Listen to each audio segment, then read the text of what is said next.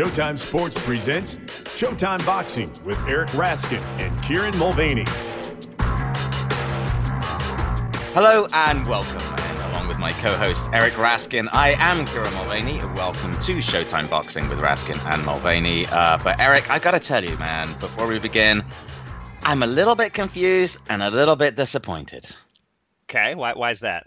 Well, look, as you know, I only spend part of my time watching people punch each other in the head. I spend a lot of the rest of my time writing about and reading about and studying wildlife and nature. And so I was pretty excited this weekend, when I realized that our parent company, CBS, was going to be showing a day-long documentary about superb owls. I got seated, and apparently at the end of it, they were going to crown the most superb owl of all. And, well, suffice to say, that was not what I was expecting.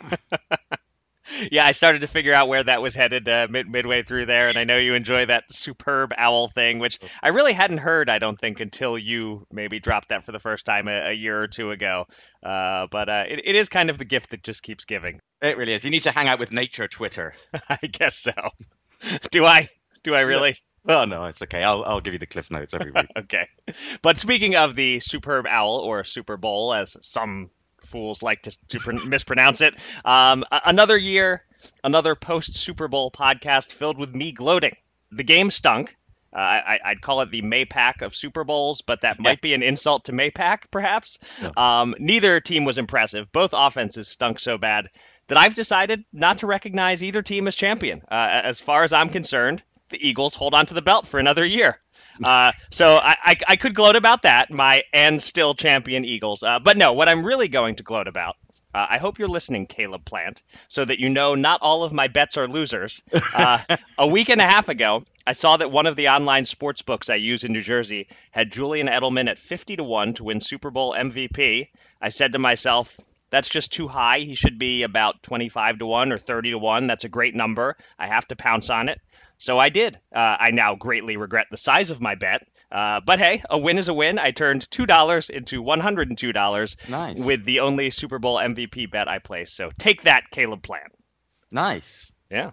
My takeaway is Julian Edelman's a guy I want to go and have beers with. Yeah, although I wonder how much beer he could consume, as I assume his mustache and beard soak up most of the suds on the way down. He just saves it for later. There you go. And by the way, Kieran, you're a lifelong Patriots fan, so Indeed, congrats on another parade.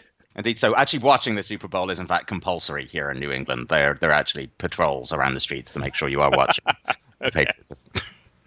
All right, putting all that nonsense aside, let's look ahead to other nonsense, or perhaps the serious job ahead of us here. Look, next Saturday, February 9th, Showtime Championship Boxing returns with a rejigged main event as Gervonta Davis takes on Hugo Ruiz, atop a triple header that also features lightweights Javier Fortuna and Sharif Bogaray, and junior welterweight action with Mario Barrios and Richard Zamora. We'll look ahead at that card, doing a particularly deep dive into the main event shortly. But first, on Friday, Showbox The New Generation, well, that was also scheduled to be a triple header, but it wound up being a double header when Oluwaseun Wahab of Ghana was unable to secure a visa for his scheduled opener against Abraham Nova. So 2 fights instead of 3, and 2 mild upsets. In the actual opener, Will Madera outworked previously undefeated Thomas Matisse to secure a close but unanimous points win over 8 rounds. And in the main event, Ronald Ellis also lost his unbeaten record, dropping a majority decision to DeAndre Ware over 10 rounds in the super middleweight division. Eric,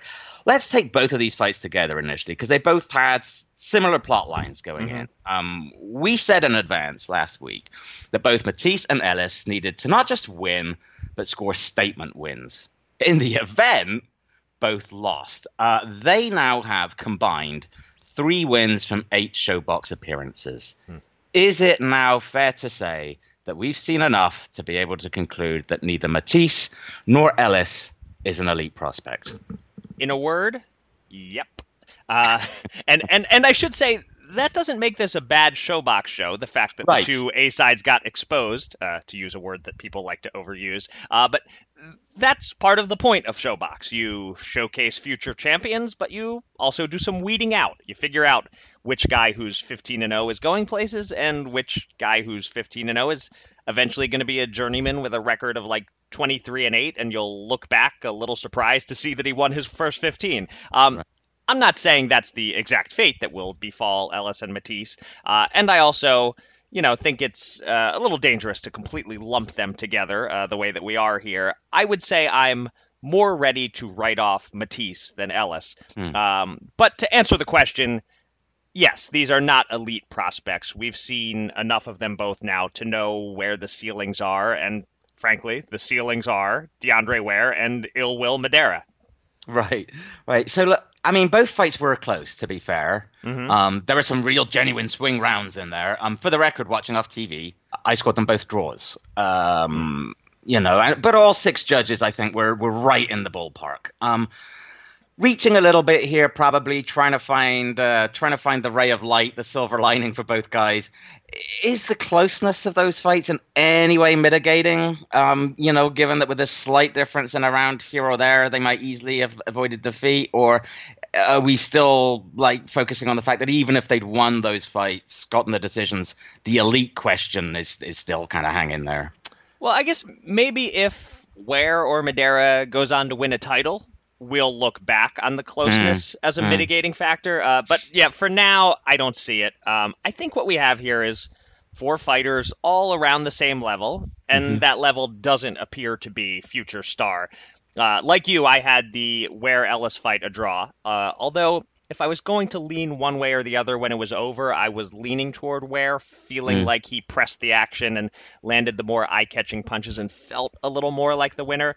Meanwhile, I had Madera edging Matisse 5-3, but it felt to me like he definitely won. I would probably lean more toward the one judge's 78-74 scorecard over your draw scorecard. No offense, of course.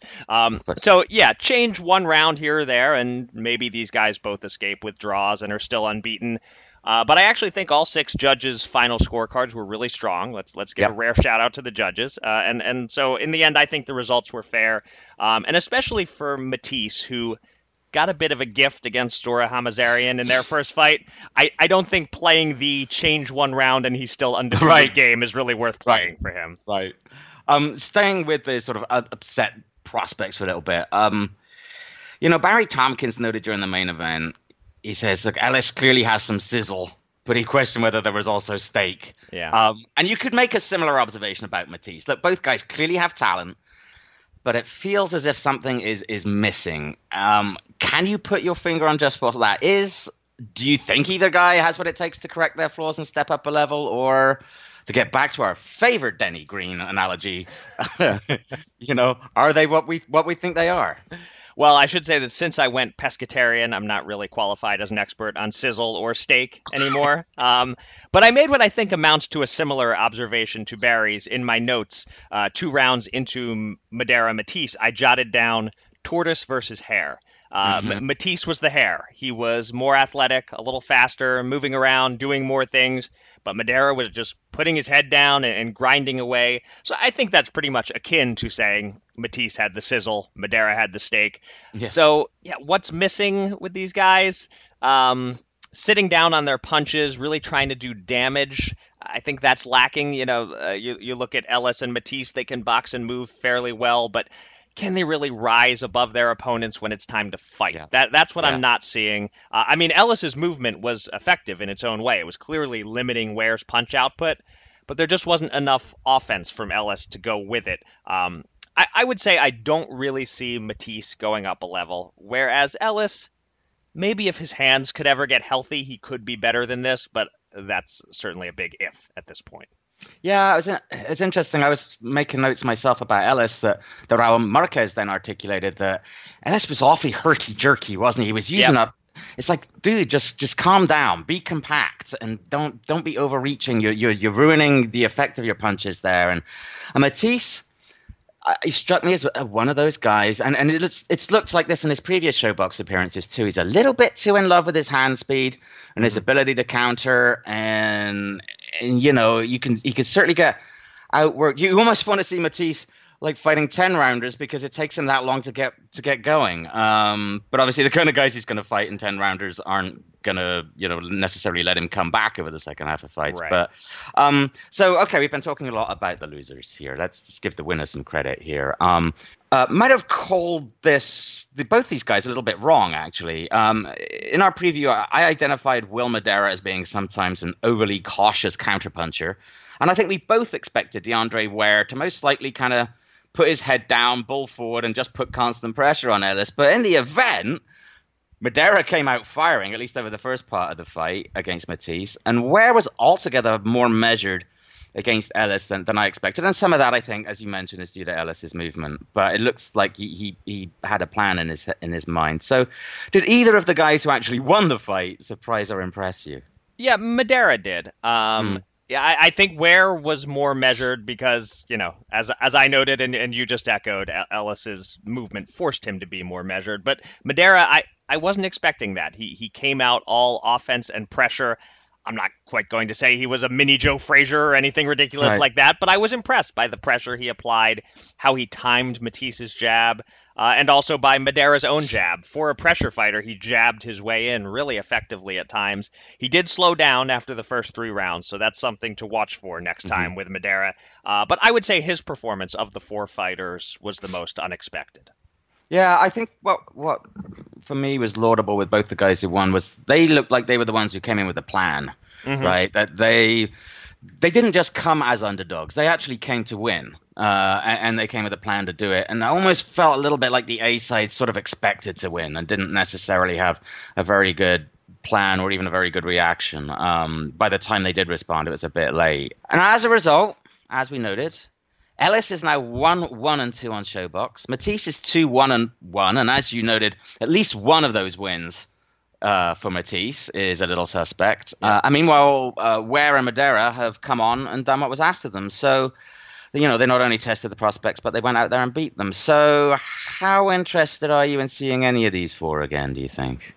I'll tell you who I definitely want to see again is Matisse's trainer. Because maybe the highlight of the night was in the corner before round 8 when he told Matisse it was round 6, and Matisse corrected him, and he was unfazed and just said, whatever the bleep round it is, and plowed ahead. I want to see that guy again. As for the fighters, Ellis wants a rematch with Ware. I'd be fine with that. They're obviously competitively matched, but it's not must-see.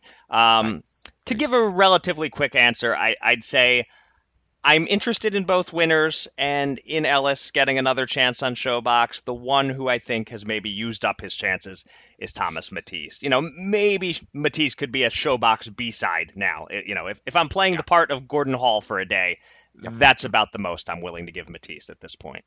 Yeah, that was the exact thought that I had, is that if these guys, Ellis and Matisse, there are only so many TV slots to be had, and there are a lot of young guys coming up who would love to have those opportunities, and they've got to work their way back, those guys, to getting TV shots. And maybe it is, next time we see them, it is as the B-side. And both Ware and Madera, do I feel compelled to watch them? No, but they came in and they did a job, and they deserve another opportunity. They might even come back as the B-side again themselves, despite these wins. Right. But still, they certainly deserve that opportunity. And so finally, you touched on this already. Let's talk finally a little bit about Ronald Ellis. We talked in the preview about his right hand, after breaking it twice and having surgery on it twice. He hurt it again. It clearly affected him down the stretch, even though he said he didn't think it hurt him that badly. It's happened again. Realistically, does this now start to cast doubt on the viability of the rest of his career? Unfortunately, yes. In combination with the fact that Ellis just doesn't have the look of an elite prospect, the fact that these hand problems keep recurring, I think casting doubt, I think that's a fair term for it. Some people are just injury prone. Some people are more Samuel L. Jackson than Bruce Willis. Sorry, I watched Unbreakable again recently, so that's my reference point for people who are injury prone.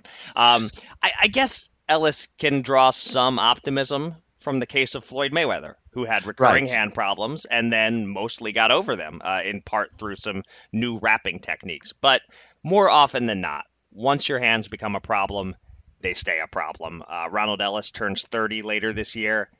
I'm not overly confident that this is going to get any better. I cannot believe that you pay so much attention to spying on my notes that you even see that I put something like, it's a situation like Floyd Mayweather, who had hand troubles early in his career, switched to Rafael Garcia and his cut man and hand wrappers. I thought you were going to say you had Samuel L. Jackson in your notes, which would have been really creepy. That would have been really bizarre. That would have been, yeah. No, I agree with you. And it's, okay, so it's not like a guy who keeps getting knocked out and getting concussions. It's if he wants to mess up his hand repeatedly for the rest of his career, he can do. He'll suffer for it later, but that's a choice he can make. But yeah, you've got to figure, when your job is to smack someone in the skull really hard with your right hand, and doing that breaks your right hand all the time, that you're at an inherent professional disadvantage. And it isn't fair, but life isn't fair. And how many people around the world look wistfully back on the great athletic careers they would have had they not injured their knee or their elbow, right, or whatever. It's really unfortunate. It's the way of things, but it looks like it's just going to be a permanent problem for Ronald Ellis. Yeah.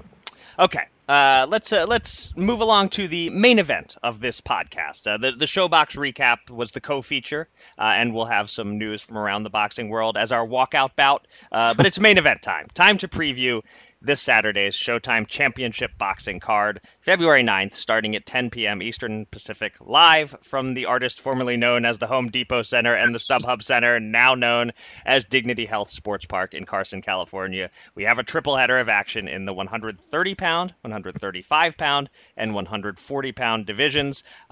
You mentioned at the top of the show the two undercard bouts. We'll talk about them in a bit. Barrios versus Zamora and Fortuna versus, I always struggle with this pronunciation. You said it, Bogaray? Was that how you did so. it? Okay, we'll try and be consistent, even if whether we're right or wrong. At least we'll just have the one pronunciation. Yes, and then we'll hear Morrow call it as Bogier, right, or something. And yeah.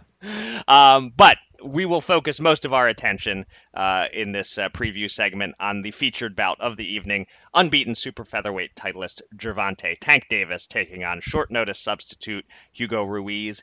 And this was not supposed to be the main event of this card until 10 days before the fight. Davis was preparing to face Abner Maris, but Maris suffered an elbow injury in training, had to pull out, and in comes Ruiz, who just scored a win on the Pacquiao-Broner undercard, meaning he's about to fight for the second time in 3 weeks. What is this, the New York Boxing Club scene in 1941?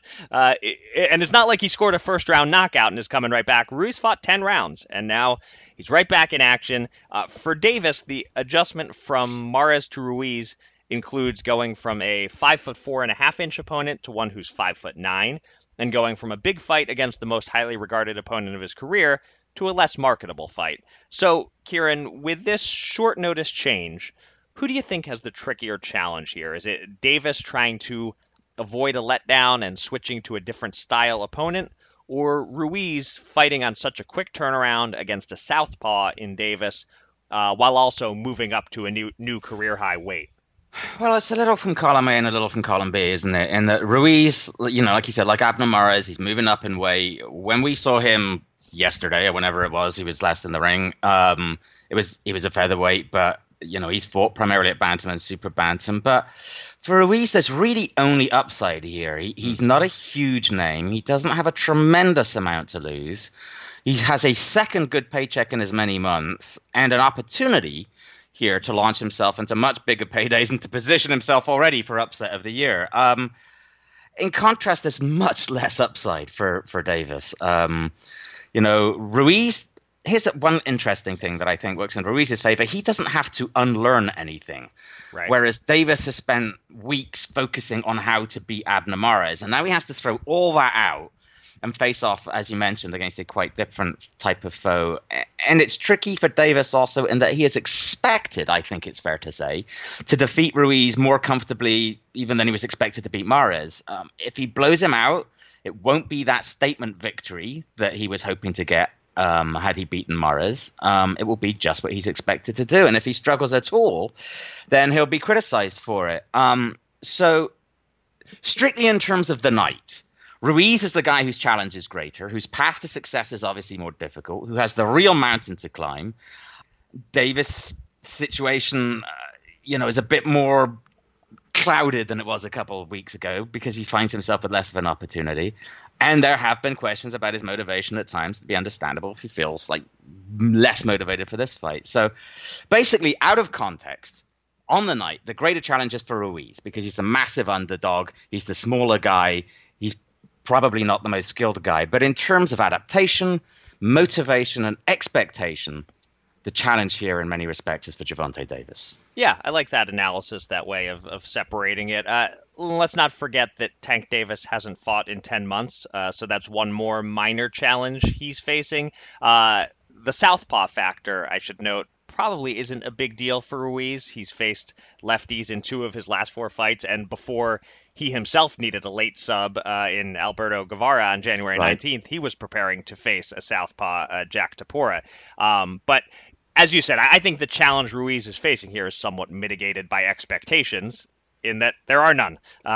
He's the smaller guy in the late sub and the clear underdog. So, yeah, in a way, it's Davis who faces the more worrying challenge that, a letdown is absolutely on the table after he was so clearly keyed up to fight Mares. So let's drill down a little on Davis. He only fought once in 2018, a third-round stoppage over Jesus Cuellar. The previous year, he fought 3 times and had real highs and lows. The high, winning his first title by blowing out Jose Pedraza, who would later give Vasily Lomachenko a tough fight. The low, failing to make weight for a high-profile bout on the Mayweather-McGregor undercard and getting stripped of his title, and then looking unimpressive in beating Francisco Fonseca. We spoke to Davis in Las Vegas a couple of weeks ago on the podcast, and here's what he said about that stumble and the growth he needs to make. A professional do professional things, and that's why I'm trying to staying focused, staying level-headed so I won't make them mistakes again. I have a bright future, and only I can mess it up, so it's basically about, Gervonta versus Gervonta, so I'm trying to stay focused, trying to dedicate my life into the sport of boxing and make sure I do great in the sport. So he's only 24. He's the youngest American belt holder right now. He has time to figure it out. But what do you make of this Gervonta versus Gervonta matchup? Is he really his own toughest foe, would you say, Kieran? Well, so far he arguably has been. But, in that clip when he talked to us, and as we discussed with Steve Farhood last week, he seems really genuine in his desire to turn a corner and move ahead. And we'll see.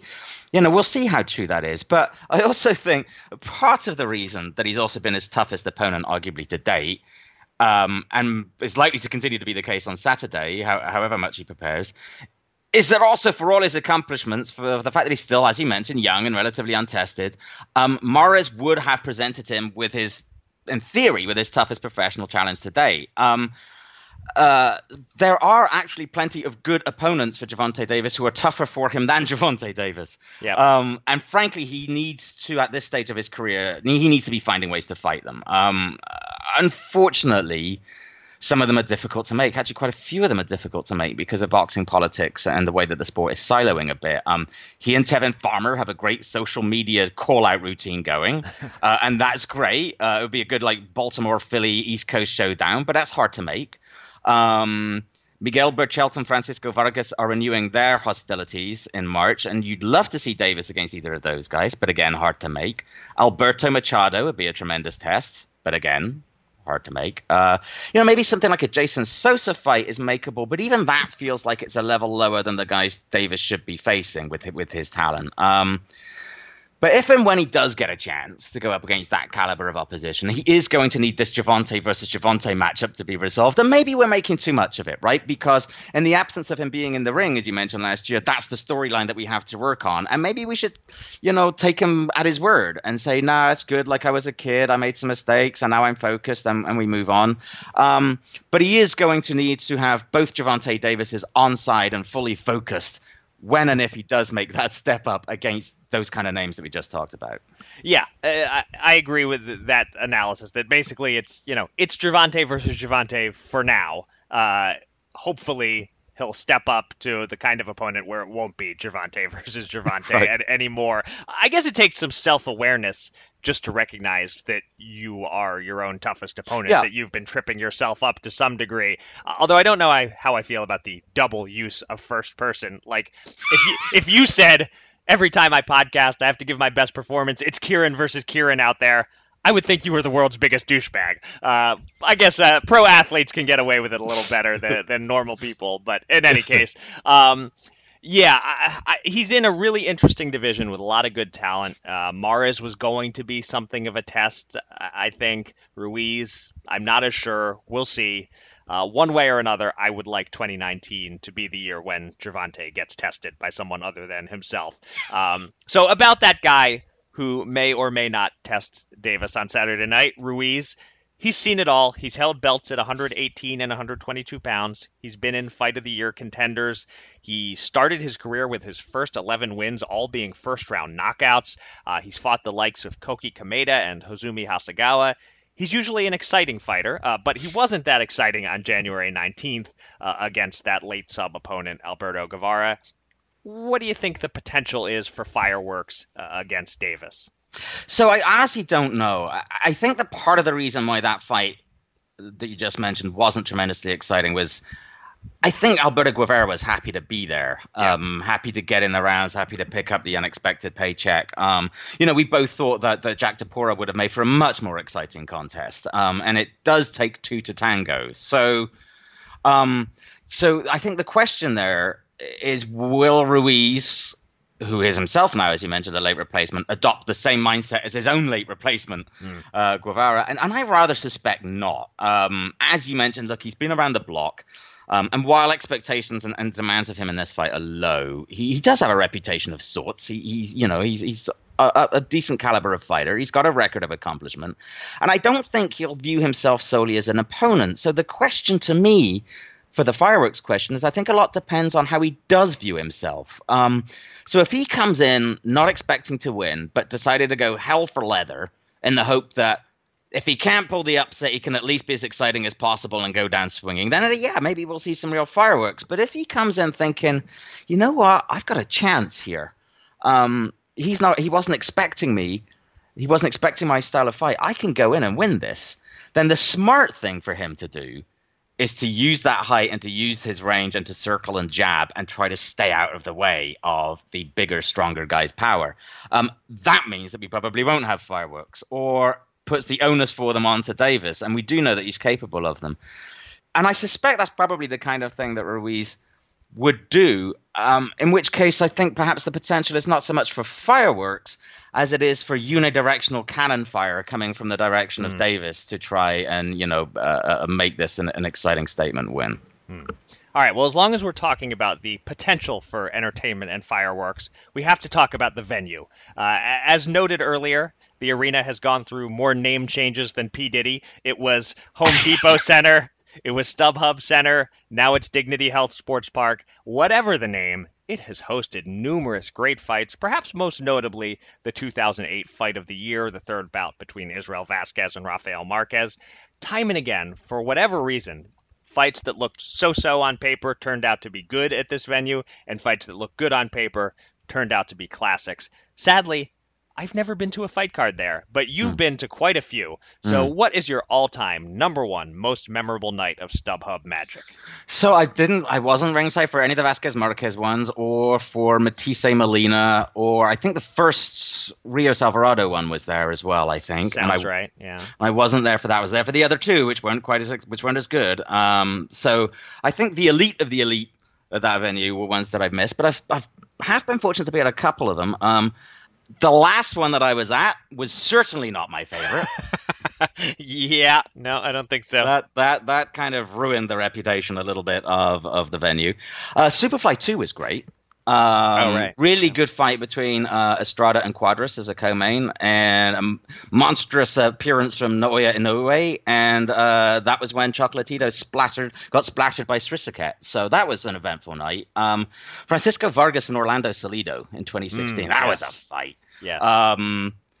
But actually, it's funny enough, I had to think about this for a little bit, and I realized the ones for which I was ringside, that were most memorable weren't necessarily actually memorable for the fights themselves, despite the venue's reputation. So I think when it was still called Home Depot Center, actually next door in the soccer pitch, I was there for Oscar De La Hoya's last win against Steve Forbes. So that was notable for that.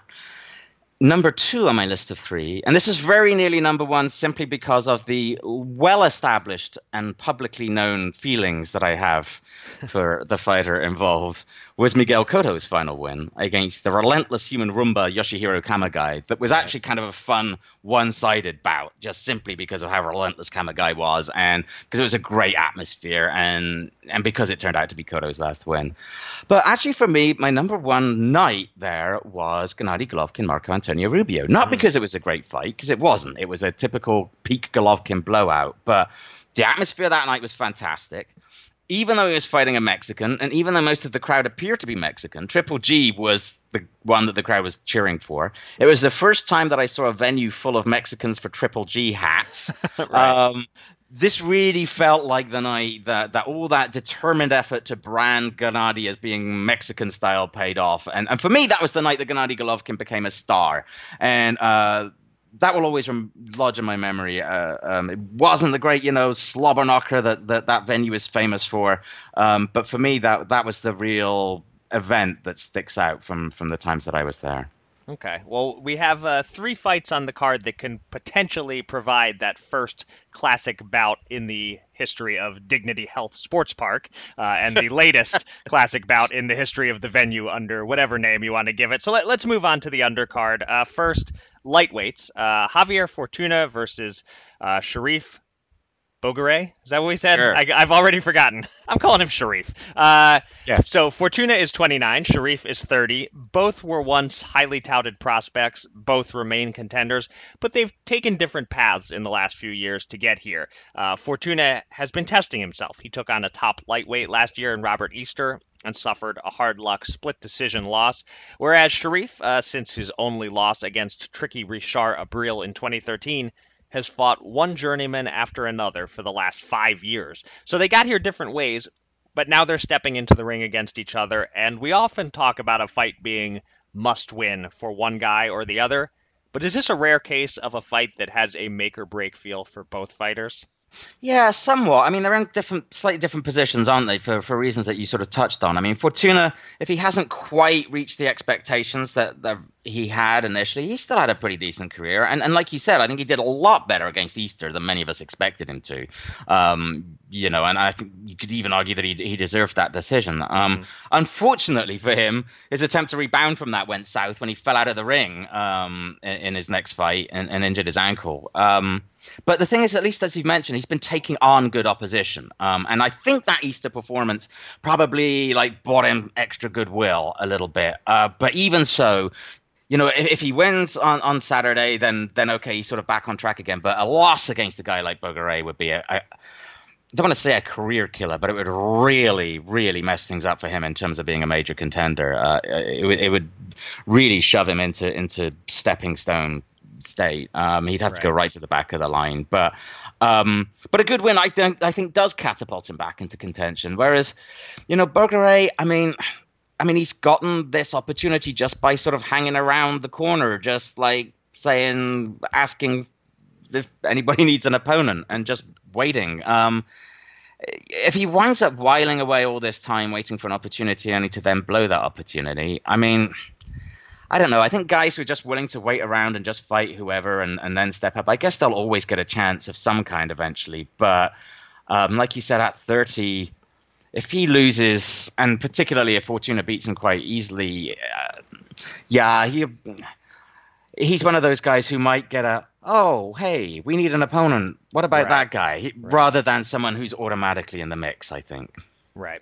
And if anyone is having trouble remembering Bogaray, which would be understandable since, again, he's been mostly under the radar the last 5 years, but he's the guy who used to come to the ring wearing a lion's head on his head. Yeah, that's right. You never forget the guy with the dead lion's head on his head.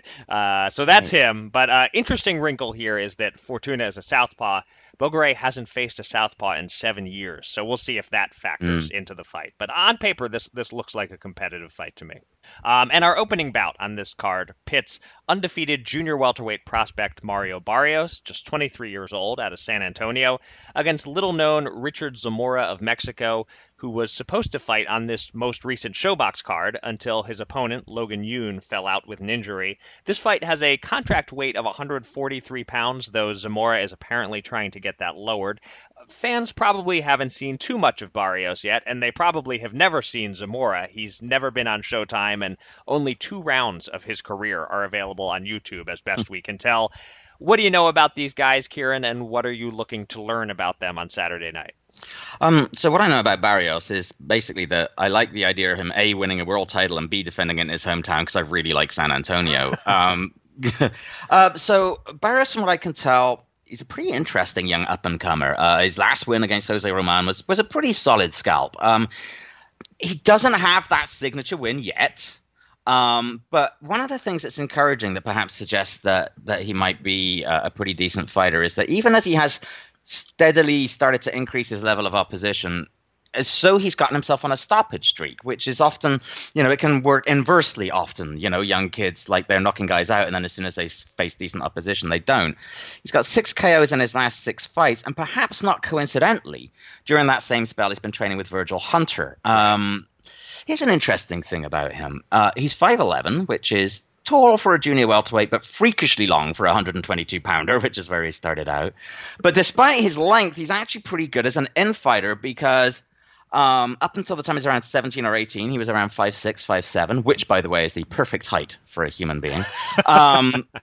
Before suddenly shooting up and being shorter, he'd learned to fight inside, and he's sort of supposedly maintained those skills even as he's gotten taller. As for Zamora, as you said, there's very little available about him. I know about as much about him apparently as the record keepers do, as apparently BoxRec has him 19-2 with 12 KOs. FightFacts has him listed as 12-1 with 8, and neither has a record of what Zamora's manager claims was his last fight, a 3rd-round KO of Roberto Tamayo in Mexico. That's becoming a bit of a theme, actually. Right. Guys having phantom fights somewhere.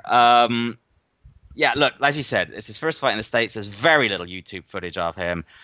What I want to learn about him? Basically anything. I know pretty much nothing about Richard Zamora.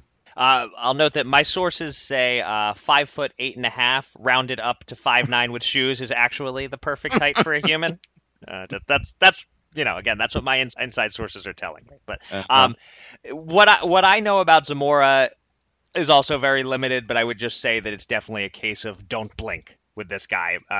His 2 fights on YouTube are a first-round knockout that went his way and a first-round knockout that went against him. The first-round knockout win over fellow prospect Cesar Soriano was impressive. He can obviously punch with the right hand. The first-round KO loss to Antonio Moran was equally brutal. So, yeah, Barrios is obviously the more pedigreed guy here. As you noted, he's trained by Virgil Hunter. Big things are expected.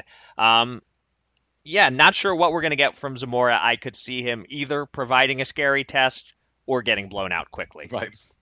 So 2 quick notes before we get to this week's news from around the boxing world. First, we will be podcasting again on Friday after the weigh-in, quite possibly with a special guest from the Showtime family. So we're saving our predictions for all 3 of these fights for that Friday pod. And second, we'll note that there will be undercard fights streaming on Showtime's YouTube and Facebook pages on Saturday, starting 2 hours before the main broadcast. So that means 5 o'clock California time and 8 o'clock on the East Coast. 2 fights, Juan Heraldez versus Eddie Ramirez, and a very interesting crossroads fight between Erickson Lubin and Ishe Smith will be available on that stream. All right. It is news roundup time, and there is plenty to get to here this week. We begin with Saturday night on ESPN Plus. Sergey Kovalev, whom some idiot analyst described as DUN done after his last loss to Elidir Alvarez last summer, rebounding, gaining revenge with a unanimous decision victory over Alvarez in Arlington, Texas. Scores were 116-112 twice and 120-108. So, are those idiot reports of Kovalev's career's death greatly exaggerated, Eric? Yeah, if anyone is DUN done after what we saw this weekend in Texas, it's you, Mulvaney. Yeah. Now, we all make some bad calls from time to time, but Kovalev definitely did make you look bad on that one.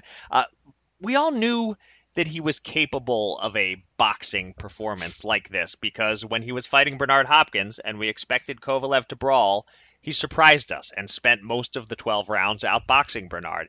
At the same time, this isn't his usual MO, and it was impressive. And he wouldn't be the first fighter to reinvent his style a bit as the years passed and his skill set changed. From Hopkins himself to Marco Antonio Barrera to Manny Pacquiao, there's a storied history of great fighters evolving from primarily a puncher to more of a boxer. And maybe Kovalev can still end up considered a great fighter. Let's not forget, he was one questionable round on a scorecard away from winning the first Andre Ward fight. And if you change that loss to a win, Kovalev is almost a lock for Canastota. So, bottom line, yeah, he has something left, although it didn't hurt his cause that Alvarez fought a very uninspired fight. He never took risks, never opened up. Alvarez was as disappointing to me as Kovalev was impressive. Is that how you saw it? Yeah. It's interesting. You brought up the Bernard Hopkins fight, and in many respects, that was kind of like the dividing line, really, with Kovalev. Like, that was peak Kovalev against Hopkins, where he showed all that he could be. And then it felt like, and the word from around him afterwards was this is what happened, is then he started to read all his press clippings after he did that. And that was when, he was still winning. He was still scoring good stoppage wins. But that's when the training, like, he really focused for that Hopkins fight. You remember he had his kid while he was preparing for the Hopkins fight. And he used the fact that he couldn't spend time with his baby boy as motivation. And then he just kind of seemed to lose that. He had that classic kind of was it a Hagler quote about it's hard to get up at 5 a.m. when you're wearing silk pajamas? Right. He started to fall. He started to not want to be told what to do. He started to run his own training camps a little bit, and there was always an excuse. He was going off the rails a little bit outside of the ring. What was interesting to me about the other night was how intently he appeared to be paying attention to Buddy McGirt, how he had clearly said, okay, I'm going to put myself in your hands and I'm going to listen to you and I'm going to let you be the boss. And it's the first time we've seen that, I think, from Kovalev for a number of years. And so what to me will be interesting will be to see whether he sticks with that. The other thing that was interesting was it wasn't necessarily that he had prepared better so that he had better stamina. He was still worried about his stamina. He just fought in a way to try to preserve that stamina. Right. And I guess the next stage will be to see if he gets to a point where he's actually confident in it. We'll see. I mean, and of course he has other issues to deal with, including a fight against the California legal system. Right. And we'll see what happens there. But yeah, it was a good measured performance. A reminder of the fact that for all he got his attention for his powerful knockouts, he has been, when he needed to be, a pretty good boxer. Yeah. Well, you mentioned testing stamina, which sets me up for a little side conversation that I want to have here. I have a little bone to pick here with ESPN and everyone involved in planning out this card. So please, allow me to go on a rant here. I'll try to keep it brief, but you're paying good money for a world-class main event, ESPN, the promoters and so forth. You're investing in boxing. You're trying to feature a big fight on the Saturday of Super Bowl weekend.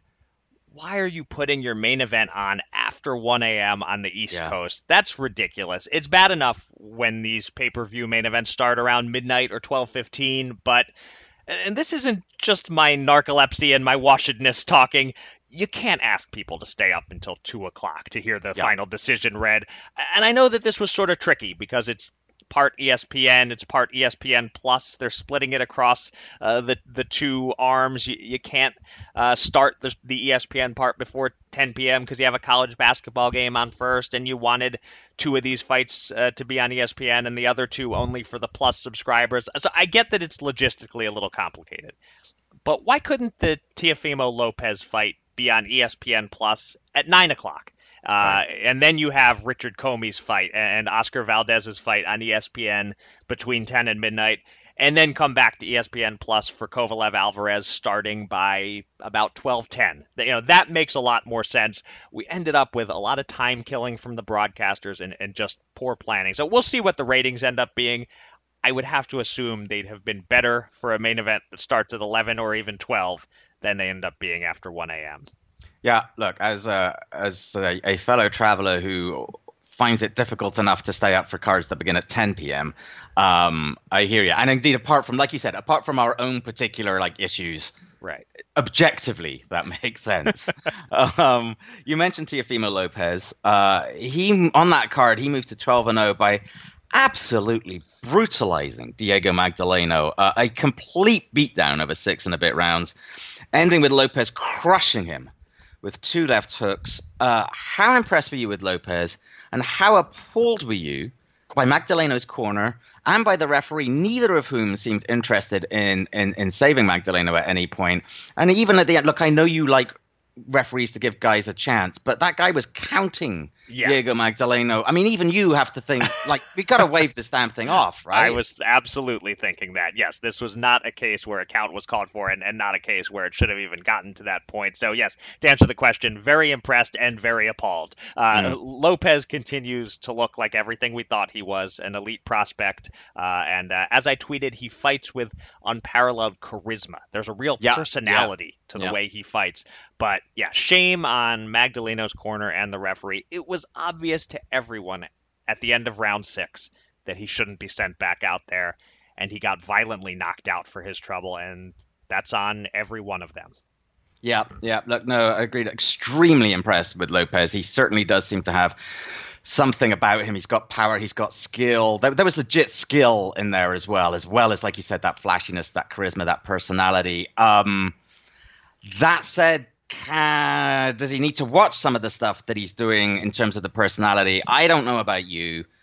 I thought he did himself no favors, Lopez, with his celebrations afterwards. The Fortnite dancing, fine. I got no problem with the Fortnite dancing. I got no problem with the backflip. I think that's fine too.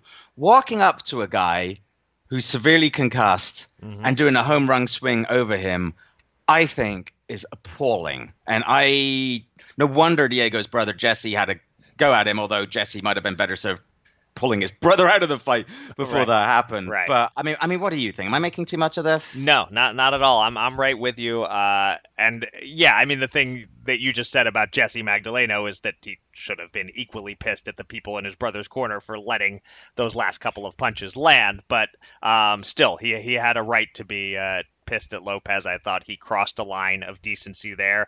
I agree completely. You want to do the flip? You want to do the Fortnite dance? Fine. You cross into heel territory with that final gesture right in front of the opponent who's barely conscious.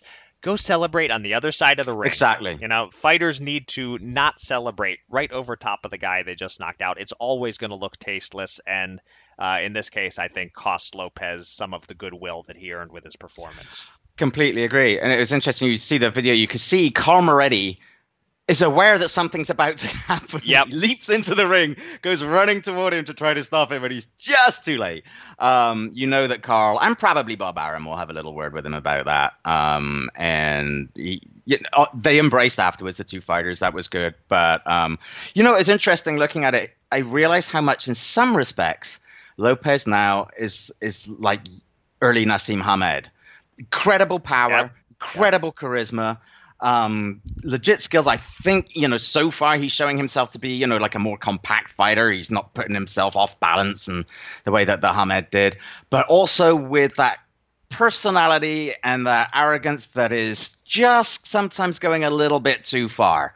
I remember Hamed did something similar to, I think it was Steve Robinson or someone who he beat early in his career, just standing over him and sneering while the guy was out on the canvas. So yeah, let's rein that in a little bit and make the most of the other great elements, Teofimo, that you bring to the ring. All right, we got a couple of insidery things here from the business here, from the industry. A really good coup here for Matchroom Boxing. They have signed Srisaket Rungvisai, and they plan to match him off the bat in a rematch with Juan Francisco Estrada, probably in April on DAZN. That's a good signing for them, Eric. Yeah, this is a rematch we were calling for on some podcast we used to do for some other network. It was one of our favorite recent fights. Srisaket is a top 5 or 6 pound for pounder for me. Estrada is just a few notches lower. It's simply a must-see rematch for hardcore fans. Yeah, Srisaket moves on with his career. George Groves calls time on his. British middleweight hanging up his gloves. Probably most noted, I think, perhaps unfairly, because he had a pretty solid career, but he's most noted for a pair of losses to Carl Froch, including in front of a massive Wembley crowd. Absolutely massive crowd. Not a Hall of Famer, but a whole of pretty darn gooder. Solid career and a very popular guy as well across the pond. Yeah, I believe that Wembley crowd was 80,000. Somebody might have mentioned that a time or 3,000. Carl Fratch. We'll see if this retirement sticks. Of course, that's the thing. He's only 30 years old. Off the top of my head, I'd guess the success rate for boxers who retire for the first time at age 30 in terms of staying retired, probably something like 3%. But if indeed George Groves is out, good for him. He had a fine career and would appear to be getting out before things can go steeply downhill for him. I wish him well. I hope he can indeed stay retired. Indeed. The Boxing Writers Association of America announced the winners of its annual awards. And for the second year in a row, Team Lomachenko really dominating the top awards. Alexander Usyk, quite rightly the Fighter of the Year. Anatoly Lomachenko, his trainer, wins Trainer of the Year for the second year in a row. And Egis Klimas' clone army of global domination gains him the Manager of the Year award again. Recent Showtime Boxing podcast guest Claressa Shields won Female Fighter of the Year. And there were a couple of other Showtime-related awards as well. Indeed. On our first episode, I think it was our first episode, we noted that Jarrett Hurd versus Arislandi Lara, which aired on Showtime, had been named 2018 Fight of the Year by ESPN. Now it gets the same honor from the BWAA. So you and I might have had different opinions, preferred something else for Fight of the Year, but it's reached the point where in the history books, Hurd Lara is going down as the Fight of the Year for 2018. And then here's an award we might have downplayed a year ago, but we're happy to play it up now. The president of Showtime Sports, Stephen Espinoza, best known to most of the world for appearing once on the Showtime Boxing podcast, of course. He won the Sam Taub Award for Excellence in Broadcast Journalism. So congratulations to Stephen. Very well deserved. He was already doing an outstanding job, but then he signed the two hottest podcasting free agents in the game, and I think that's what clinched this for him. And we can only hope that he uses that influence now to ensure that the BWAA finally establishes the Excellence in Boxing Podcasting Award. Long overdue, yes. Long overdue, indeed. So at this stage, we deserve the Long and Meritorious Service to Boxing Podcasting Award. That too. And I think you deserve the Good Guy Award. Me, not so much, but you do. Yes, of course, the last thing you should do for a Good Guy Award is start campaigning to be the good guy. No. Right, so anyway. I'm campaigning for you. Wait, am I supposed to go? No, Eric, you totally deserve the Good Guy Award. You're supposed to, but you didn't do it in the moment. It's a little too late. And I have now. just lost the Good Guy Award as a consequence. Oh, well. Yeah, there you go. Such is life. We move on. This weekend, a couple of other bouts to talk about, in addition to the Showtime Championship boxing card that we just discussed. We talked earlier briefly about Alberto Machado, and he takes on Andrew Cancio, I think, on February 9th on DAZN. And the following evening, on ESPN, Jose Ramirez, Eric, meeting Jose Cepeda. Yeah, not a lot to say here. Solid fights, A-side fighters who we enjoy. Ramirez tends to make entertaining fights. Machado, we know, can pop. I'm interested in both cards, but let's just say I'm not staying up until 2 a.m. for either of them. All right, indeed. And finally, quick mention here of one date confirmed and a couple of bouts coming close to conclusion. Bud Crawford, Amir Khan now set for April 20th in Madison Square Garden. And there was a time, and we discussed this previously, not so very long ago, the future of New York City boxing looked a little uncertain, but boy, the New York fights sure keep coming. It looks as if Anthony Joshua will face Jarrell Big Baby Miller, quite possibly also at the Garden in June, and perhaps, in fact, of certainly greater import to us, the Tyson Fury Deontay Wilder rematch gets closer and closer, and that is seemingly set for the Barclays Center in Brooklyn, and it appears that all is yet to be determined is the date, which is seemingly either April 27th or May 18th. And we will obviously bring you confirmation one way or the other once we have it. Once we know about it, you will know about it, unless you know about it on Twitter before we know about it. There you go. All right. That will do it for this edition of Showtime Championship Boxing. As Eric mentioned earlier, we will be back before this Saturday's card as we podcast following Friday's weigh-in in Carson, hopefully with a special Showtime guest. Until then, thank you for listening.